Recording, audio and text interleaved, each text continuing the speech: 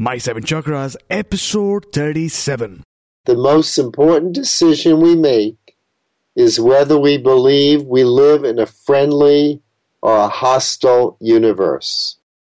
The seven chakras, swirling vortices of energy, positioned throughout our body from the base of the spine to the crown of the head. For thousands of years, this ancient wisdom has been passed on from master to disciple. What are the functions of these energy centers? And could these chakras help you unlock your destiny and find your true purpose? Welcome to My Seven Chakras. And now, your host, Aditya Jai Kumar.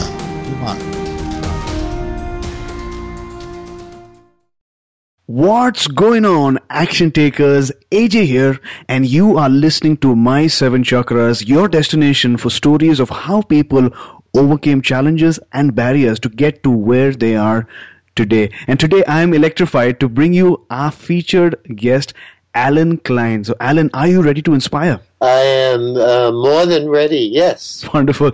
So comedian Jerry Lewis has said that Allen Klein is a noble and vital force watching over the human condition. Klein is an award-winning professional speaker and author of 25 books, including The Healing Power of Humor and You Can't Ruin My Day. So Allen, I've given our listeners a little intro. So take about a minute and tell us more about yourself. Well, I'm the world's only jollytologist, and for the last 20 plus years, I have gone around actually the world telling people how to increase their sense of humor in order to deal with their changes, their challenges, and their not-so-funny stuff. And it came out of a personal experience that I had many years ago, and I can share that with your audience a little later on. But my main goal is to show people how to lighten up and how to enjoy themselves and to be have less stress in their life, because the American Medical Association has said 80% of illness could be due to stress. So one of my goals is to show people how to be less stressful and more joyful in their life. That's a little bit about me and what I do. Well, thanks a lot for that wonderful introduction. I am really looking forward to this amazing conversation that we are going to have today. But before that, I would like you to light the spark in our listeners' mind by sharing your favorite inspirational quote. So, Allen, what is your favorite inspirational quote? And give us an example of how you apply this quote to your everyday life. Well, I have many, many inspirational quotes because I'm the author of 7 quotation books that have about 500 quotations each book that help people be motivated and inspired. But one of my favorites is by Albert Einstein. And he said, the most important decision we make is whether we believe we live in a friendly or a hostile universe. So what he's addressing is what I totally believe in. Is he's talking about our attitude. You know, what kind of attitude do we have to anything that happens in our life? Because we always have that choice. And so, you know, the reason I really like this quote is because it really talks about how do you see your world? And how do you wake up in the morning?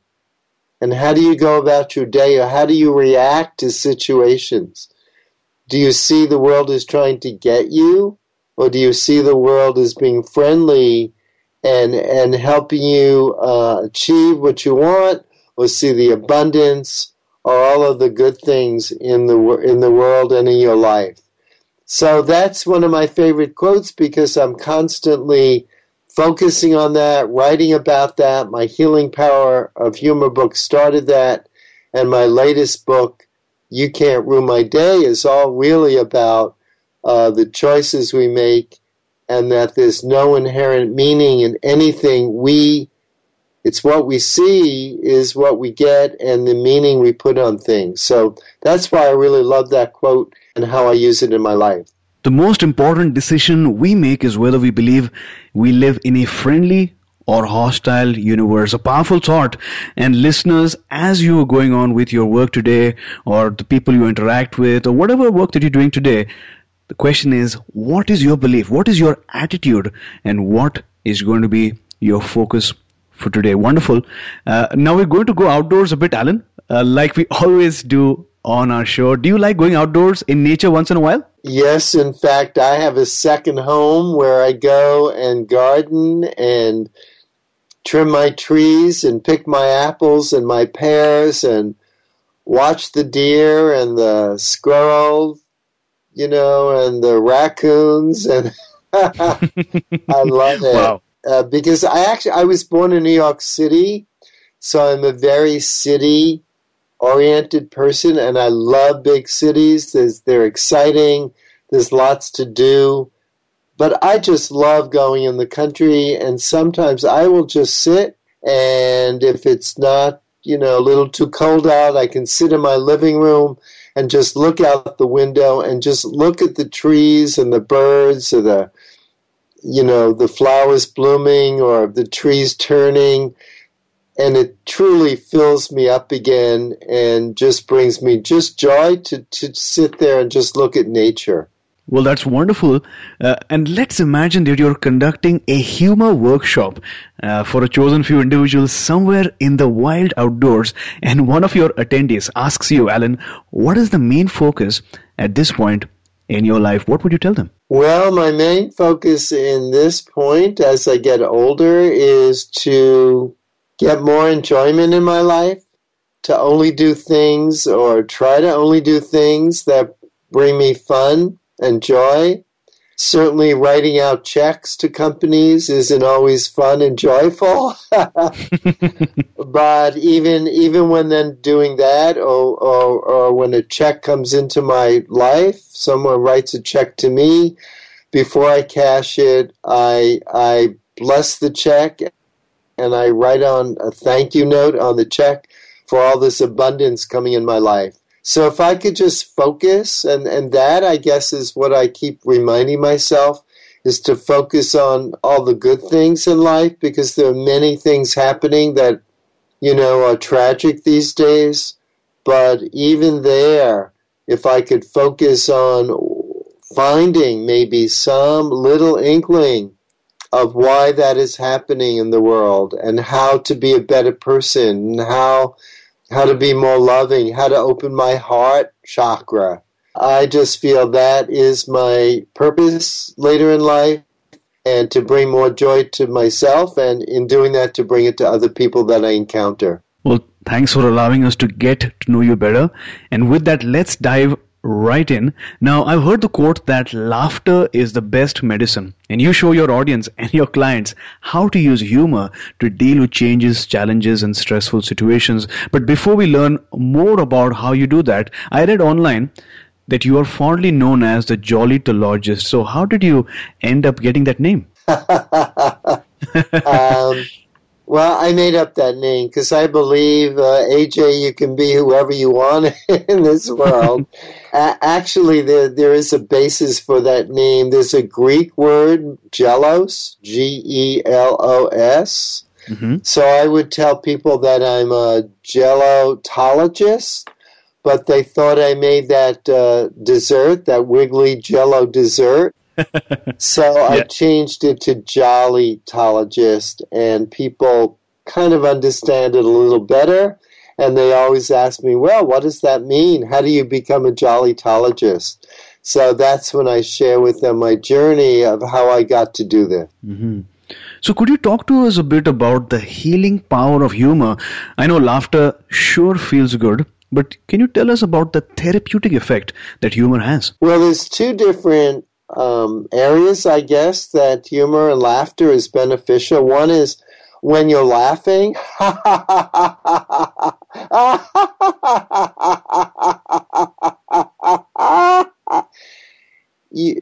Just when I stop now, I had to take a big, deep breath. Mm-hmm. So it's very cleansing, it's healing, because it's bringing fresh oxygen to me and helping more oxygen get in my blood so I'm thinking better. Mm-hmm. And it's helping every system in my body. I mean, AJ, you probably know the expression fall down laughter. Yep. You laugh so hard you can't get out of your chair so much. You relax your muscles sometimes. Some people will pee in their pants because they've laughed so much. So that's one level, is the physical benefits. But I concentrate more on the psychological benefits, the healing power of humor rather than laughter. And what I mean by that is when you can find something to laugh about in a difficult situation, you get to see that situation differently. You get a different perspective. So you're not so caught up in it. You are able to cope with it better. You're less stressed out by it because it gives you a different perspective. You get to see it differently. And so you get to see it from a little bit of a distance. And so you're not so caught up in it. And because of that, I say it's healing, because stress, as I said before, could make you ill. And so the laughter, seeing the humor, is a way of stepping back and seeing the situation differently. So you mentioned that there are actually two levels of humor. One is obviously the physical aspect where you start laughing, but as soon as you stop laughing, your body immediately takes in that deep breath, takes in that oxygen, and rejuvenates the entire body. But you mentioned that you focus more on the psychological benefits, and I think that really induces that change. When we are able to change the way we look at a situation, we look at a challenge or a barrier, then sometimes that particular thing, as Dr. Wayne Dyer says, that thing changes because we get a different perspective, we get a different angle and a different viewpoint. Now, Yes. He said, when we change, the situation changes. True. And so, what I realize is doing this work is there's really no inherent meaning in anything. We put a meaning on everything. So because you can interview two people in a traffic jam, and one might be really stressed out. They're stuck in traffic. They've got to get somewhere. They didn't allow enough time, and they're really stressed out. And the other person might go, well, I really didn't want to go to that meeting anyhow, and now I'm going to be late for it, and I'll have a good excuse, and I'll miss part of the meeting. This is great. So it's the same situation, but it's how we look at it. It's our attitude. And I think when we can find a little humor in the situation, we start to change our attitude. Mm-hmm. I know, I completely agree. It's all about the meaning that we put on something. So listeners, how do you relate to the events that you experience on a daily basis? In other words, what story might you be telling yourself that is preventing you from experiencing that humor, that laughter, that genuine joy of life? Now, Alan, one of the epicenters of stress these days is the workplace. We are in the internet age, but what that also means is increased competition, cost-cutting, layoffs, maybe hard decisions. So introducing humor in such a situation can be challenging. So how do you go about boosting workplace wellness and morale? Well, I think, first of all, we got to realize that there may be so many people out of work, and to be grateful that we have a job. Mm-hmm. And it may be a stressful job, and it may be difficult at times with the cost cutting and layoffs, but we still have a job. So I think gratitude helps us see the situation differently. I also think that we could have things around to help lighten up. For instance, when my daughter was younger, when she was a teenager, she wanted a pie, a whipped cream pie thrown in her face. Mm-hmm. And I did that, and I have a photo on my desk. She's no longer a teenager, she's an adult, but I have that photo on my desk. I just look at that photo, and no matter what is happening, I lighten up. So have things around that you can look at it. It would just take a second, a little prop, a toy, a wind-up toy, I love to have clown noses around because if I'm angry or stressed out, I could put that clown nose on and look in the mirror or just imagine myself looking like that. And if not laughter, I start to smile. And again, I start to get that perspective so I'm not stressed out. If it's appropriate, maybe you could have clown noses at a meeting. So you start the meeting with everybody wearing that. Mm-hmm. So I'm not saying not ignore the problems that are happening in the workplace, but what I'm saying, you have to consciously perhaps think of some way to lighten up. You know, in India, they have laughter clubs where people do nothing but laugh. True. I mean, you don't need a joke. You don't need to tell a funny story. You just laugh. Maybe in the workplace, once a week, you have a meeting where everybody just laughs. And it just lightens up the situation. You still got to deal with the problems, but it's lightens up that situation. Mm-hmm. So you mentioned that if somebody at the workplace has to do one thing to improve the quality of their life at the workplace, or maybe to reduce stress, that would be to have one prop or that one object or maybe a picture that makes you nostalgic. Maybe during the meeting have a special thing that might help the entire group, the entire team lighten up when things get stressful. So thanks a lot for that particular advice. And I know that you're a past president of the Association of Applied and Therapeutic Humor. So is there any research or study that proves or validates the relationship between humor and wellness? There are a number of studies. Perhaps the scientist doing or the researcher doing the most studies on that is Dr. Lee Berke, Berke, out of Loma Linda University in Southern California. And he has shown, among other things, that cortisol, which is an immune suppressor in our system, is less prevalent when we're laughing. And there are other more immune boosters that happen when we're laughing. There's something physically happening when we're laughing that is beneficial to our health and to our immune system. Mm-hmm.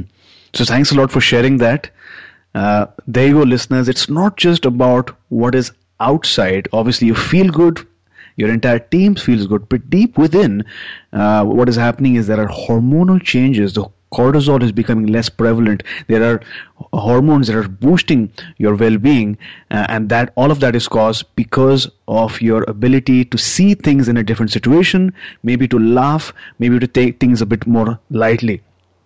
Now, Alan, you've written numerous books about the therapeutic effect of humor, and in one of your books called You Can't Ruin My Day, you share 52 ideas on how people can take back their power and not let anyone or anything ruin their day. So, for the benefit of our listeners, can you share one of those powerful ideas or techniques? Ooh, just one out of 52 powerful ideas. That's, oh dear. Well, I've talked about a couple. Attitude, that we have a choice. Mm-hmm. So one of the ideas is to remember that we have a choice in every situation. But I guess one that is also really powerful is our intention. What is your intention when you start your day? How do you start your day? I start my day by singing a song that I'm grateful for the day, that I'm grateful for what I have to do that day, that I'm grateful that whatever I have, roof over my head, food on the table. I think gratitude is so important to having a joyful, happy life, because we can focus on everything we don't have, or we can focus on everything we still have or do have. A teacher of mine named Ken Kesey once said, to want what we don't have is to waste what we do have. So I think one of the most important things we can do is to be grateful every moment of the day for everything that is in our life, and not cry about or complain about the things that we don't have. Mm-hmm. So there you go, listeners. At the beginning of the day, when you just wake up, what is your intention? What are you grateful for? In other words, what is your morning ritual? Because what you do during those 30 minutes or those 40 or 50 minutes can really determine how your day goes. And we're going to learn more about morning rituals. But before that, Alan, I know that you're a humorous, keynote and conference speaker, workshop leader, and a best-selling author. And you're changing people's lives. What were you doing before this? Interesting you asked that question, AJ. Right before this, I had a silk screen printing company in San Francisco. But before that, and I think the thing that really influenced my attitude, my positive attitude in life, is when I was in New York City, I worked at CBS Television.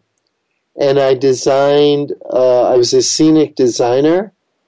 And one of the shows I designed for 10 years, and I don't know how much your listeners might know this show, but it was a children's show called Captain Kangaroo.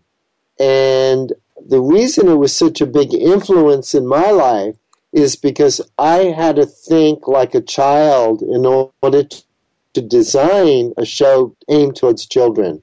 And so I think that influenced me later on in life because I have some of those qualities of childlike qualities of seeing the world through the eyes of a child. And I could still identify with some of the inner child that's still within me, and I use that in my life and in my everyday situations. So I hope that answered your question, but that was a real big influence for 10 years on how I saw the world and how I still do. Mm-hmm. You mentioned that you worked at CBS TV and you were a scenic designer, and you actually worked on an interesting show called Captain Kangaroo. And to design that show, the conventional approach wouldn't work. You had to actually go into a child's mind, think like a child to actually design the show so that the children, the end users, would enjoy that. And with that exercise, with that project, I believe you tapped into your inner child, and that changed the way you did things from then on. And from your testimonials on your website, it is clear that your audience loves you from all the experience. What is your most inspiring client or success story till date? In other words, a story where a person used the therapeutic power of humor to change his or her life. Well, I guess the most powerful, I've had a number of people talk about, because everyone in my workshop gets a red clown nose, and so having a number of people, one man said he was ready to quit his job, and every day he would go back to his office and open the drawer, and there would be a clown nose, and he'd put it on and kind of forget all the problems during the day. But I think the most powerful, and it's not so much humor related, but it is related to one of my books. I mentioned I've done 7 uplifting motivational quotation books, and this one woman wrote me a 2-page letter of how one of those quotations totally changed her life. And the story is that when she was 12 years old, she was violently raped twice. And the sad part is, that's very sad, but the other part is, for she said for 55 years, she never told anyone about it. She was ashamed of it. She kept it to herself.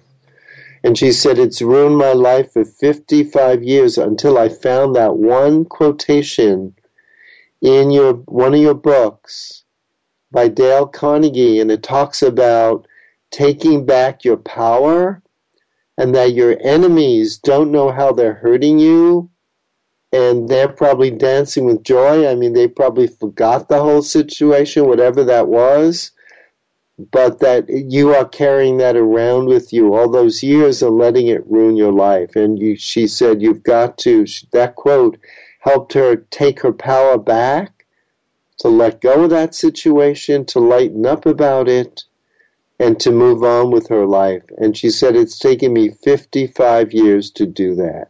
So that quote, I mean, I was so, as a writer, you never know when you're sitting at your desk writing what's going to influence people or how it's going to change the world.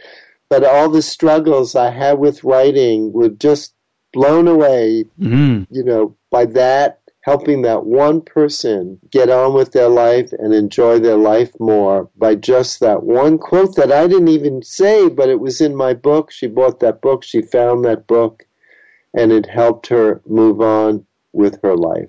Well, thanks a lot for sharing that story with us. This gives our listeners proof that a change is possible. It doesn't matter what happened in the past. Tell yourself right now, no matter how difficult it is or how difficult it seems, that it's possible. And with that, we have now reached the health tip round, during which our guests share a health tip, something really simple which can be used immediately. So what is it one tip that you could share with our audience? It would be AJ, when there's so many that are running through my head. We've already talked about some, like having a prop around, or to having a feather around to remember to lighten up, something like that. But the one that I'm focusing on these days, and maybe I'll share that with your listeners, is to watch the words that you surround yourself with, the thoughts that you surround yourself with, and to have some positive affirmation that you have in your mind or you see in front of you all the time. Because I think affirmations, the words, the prayers, you can have a prayer or a mantra, which is an affirmation, because I think those, when you keep seeing those or saying those, it totally changes your life. And I'll just give you one that I'm very fond of that constantly brings me joy into my life, and that is, the world treats me as royalty wherever I go. The world treats me as royalty wherever I go. And I have just seen that recently. I had a trip to Europe from the United States, and I kept saying that and affirming that I would be upgraded to business first class on the plane.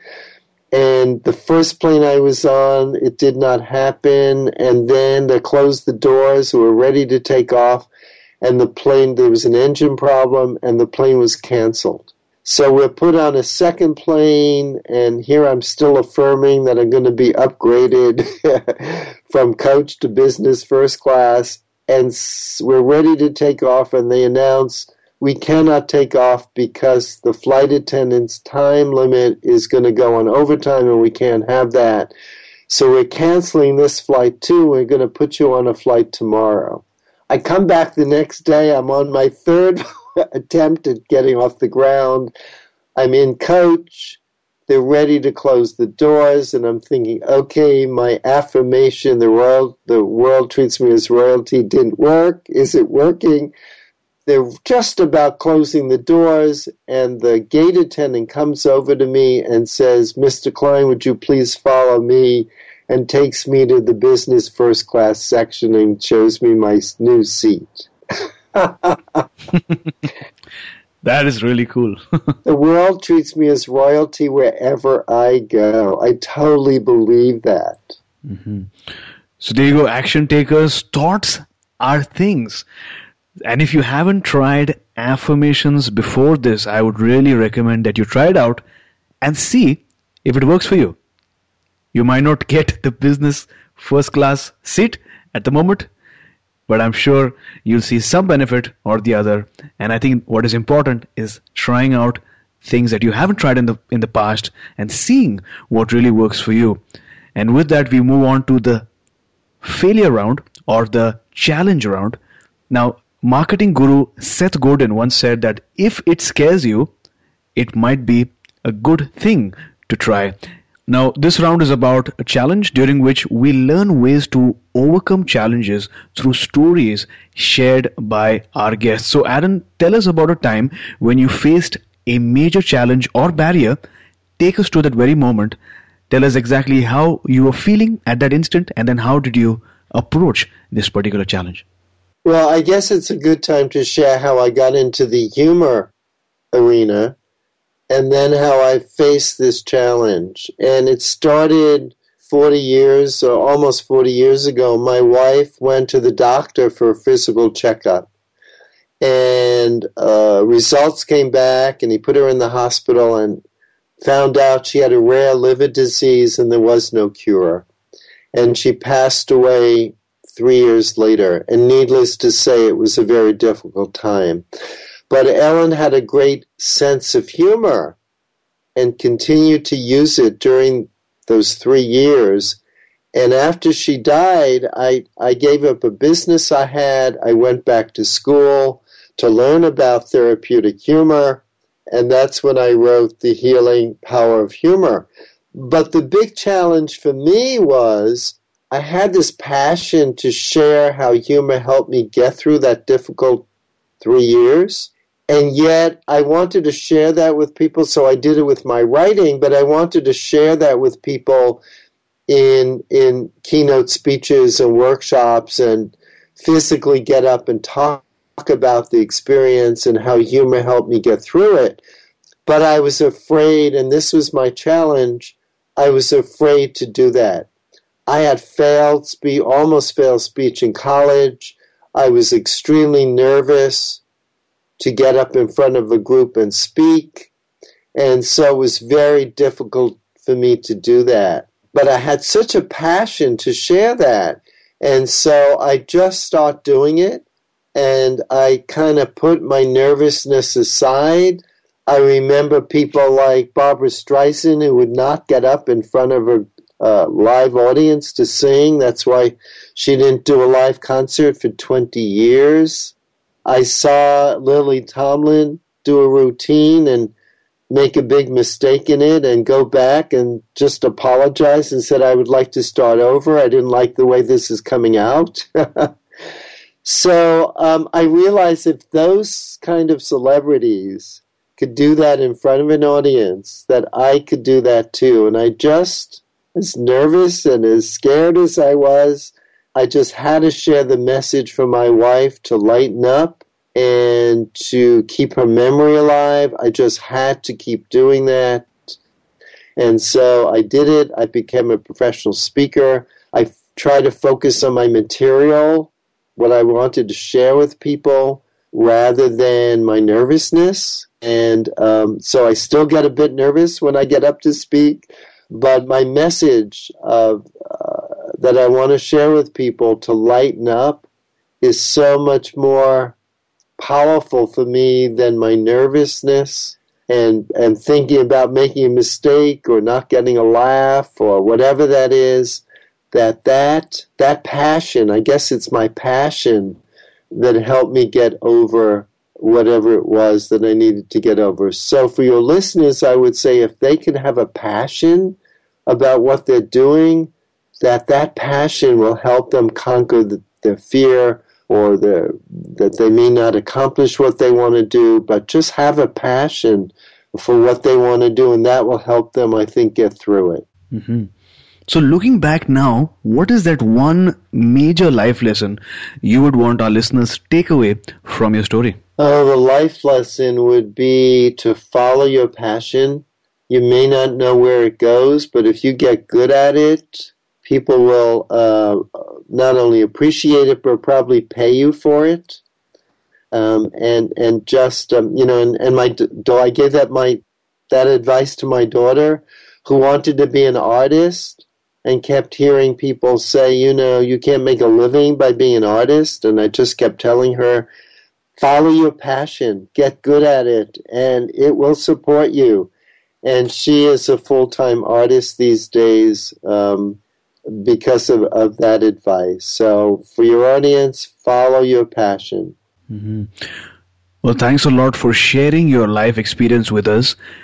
Because of your determination to not give up, our listeners have one more reason to believe that a change is possible. And there you go, action takers. Fear is not always a bad thing. Fear might be good as well because it signals that a growth opportunity is there. Even sometimes, even celebrities haven't taken that step, didn't do a live concert for about 20 years. So it's important to overcome your fears and take just one step, learn from that one step, and take the next. Remember, there is no failure because there is only feedback. And with that, we are moving on to the next portion of our show, which is all about finding your true calling or your purpose. Now, a small group of thoughtful people can change the world. Indeed, it is the only thing that has ever. This is a powerful thought shared by Margaret Mead. So my question to you, Alan, have you found your calling? And if yes, what is your calling? Well, yes, I've definitely found my calling because I've been doing it for over 20 years. And I guess what I realized just recently, AJ, is if I had a title, it would not only Jollytologist, but I am the ambassador of light. The ambassador of light. And by that I mean I really want to show people how to lighten up. The world is pretty serious. People get overly serious. And, you know, as Woody Allen once said, birth is a fatal disease. Once we come in this world, we know we're not going to be here forever. So to enjoy it. That was a great lesson I learned from my wife because she died of such an early age. To enjoy it. Why are we not enjoying it? And to just lighten up. You know, someone else said you'll never get out of this world alive. True. So, you know, we need to lighten up, not take things so seriously.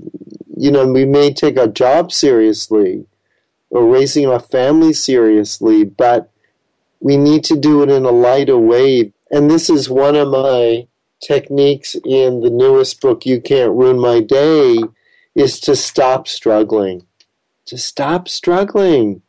And I learned that when I tried to get one of my books published. And I just kept struggling and struggling and struggling. And then I went to a writer's meeting and met the perfect publisher. So I have this sign above my desk, and the reason I met this publisher, after trying to find many publishers, I just stopped struggling and I put the sign above my desk again talking about affirmations. And the sign said, the perfect publisher will find me. And indeed they did. It's a long story, so I won't share that. But miraculously, they found me, and the You Can't Ruin My Day book is actually the 7th book they have published for me. And the way that came about is I stopped struggling. So my advice to your listeners is I think if they lighten up, they could stop struggling. So from your stories and insights, life is about enjoying every moment of our life on this earth, not taking things too seriously, but striving hard to find out our life's true calling. Because when we do find it, we get excited and elated because we know that our life is going to change. So what is that one moment that you can share with our listeners beyond which you knew without a doubt that this is what you were meant to do? Let's go back in time and let's hear that story. I guess the moment was, you know, I talked about my wife being seriously ill. I talked about I gave up a company I had and started pursuing, after hearing Norman Cousins, the road to therapeutic humor, and learning about therapeutic humor and sharing that with people. But I think the one moment that kind of put a stamp that this was the right thing for me to do was I was hired to do a series of all-day workshops on therapeutic humor for nurses. And one day, after the day I get the feedback, and this particularly all-day session, people were laughing a lot. They really seemed to enjoy it. And I read the reviews, and the reviews were good. But the next day, people were not laughing a lot. but the reviews were absolutely glowing. They absolutely loved the workshop. And what they loved about it, and this is what's stuck in my head and was the moment that realized it's why I need to continue doing this, they said, we really liked your gentle humor.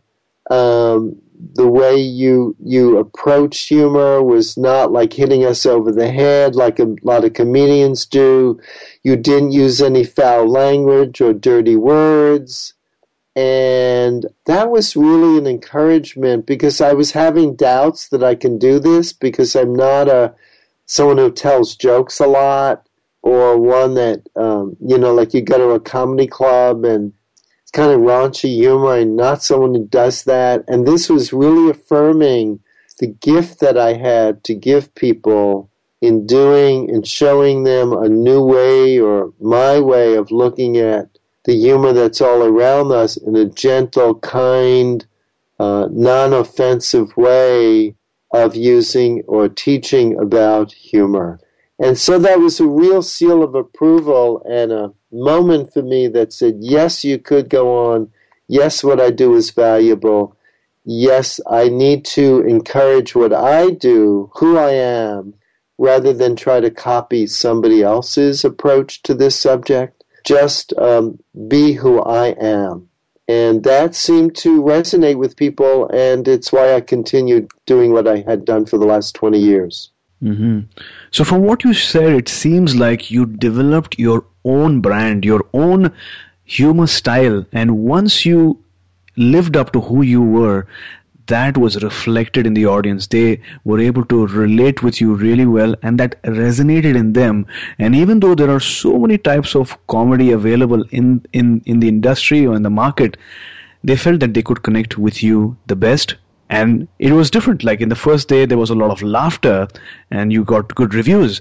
In the second day, there was less laughter, but the reviews were still there because I think what that meant was you were able to establish that strong bond, that strong connection with the people and change their lives. So thanks a lot for sharing that story. And we have reached the final round, which is called the wisdom round. And this is structured just like a rapid fire round, during which I will ask you a series of questions and you will respond with nuggets of wisdom. Does that sound like a plan? It sounds good. I don't know what my answers are going to be, but we'll see. Great.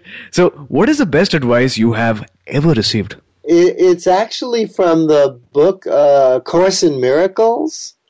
And it has a very simple question that I always ask myself when I get into any confrontation, which I try not to get into, but if that happens, and I invite your listeners to use this too, ask yourself, do you want to be right or do you want to be happy? So great habits can change your life. So what is that one personal habit that has transformed your life over the years? I try to be kinder to people. Because when I'm kind with someone else, it comes back to me sometimes twofold. So be more loving and be more kind. So could you describe the first 2 hours of your day?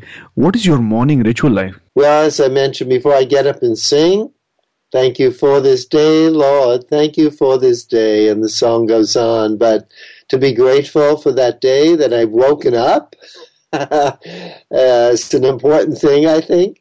And then, hate to say this, but I will brush my teeth and then go check my email. I will then do some stretching exercise. I might do a little bit of meditation. I will then shower. I will walk my dog, have breakfast, and then go to my desk to start my day, which usually is about writing or corresponding with people, or getting my message out about the healing power of humor or about positive thinking. Mm-hmm. Now, reading a book can transform your life. So, if you could recommend one book that changed your life, what would it be? Certainly my own books, but I'll the one that I think really inspired me many, many years ago was Illusions by Richard Bach, B-A-C-H. He wrote Jonathan Livingston Seagull, but the book I like of his better is Illusions. Mm-hmm. So action takers, you can find links to all the resources that we discuss about in the show notes. So Alan, it was a super experience talking to you today. You surely added a new dimension to my 7 chakras with your touching stories, your insights, and your advice. And I'm sure our listeners learned so many new things as well as a result of this encounter. But before you go, tell us one thing that you're really grateful for today. Tell us the best way we can find you, and then we'll say goodbye. Oh, I am grateful for God being alive and having the I guess my biggest thing is having the talent to share my uplifting messages with the world. And it's been a joy being on your show, AJ, and people can find me on the internet. It's www.allenklein.com. The secret is to spell both names correctly, ALLENKLEIN.com. So Alan, thank you for coming on our show today, moving us with your stories and taking our listeners one step closer to a human revolution. Thank you. It's been, as you say, electrifying for me too. You were listening to My 7 Chakras. Go to mysevenchakras.com. Download your free gift, get inspired, and take action. Transform your life today.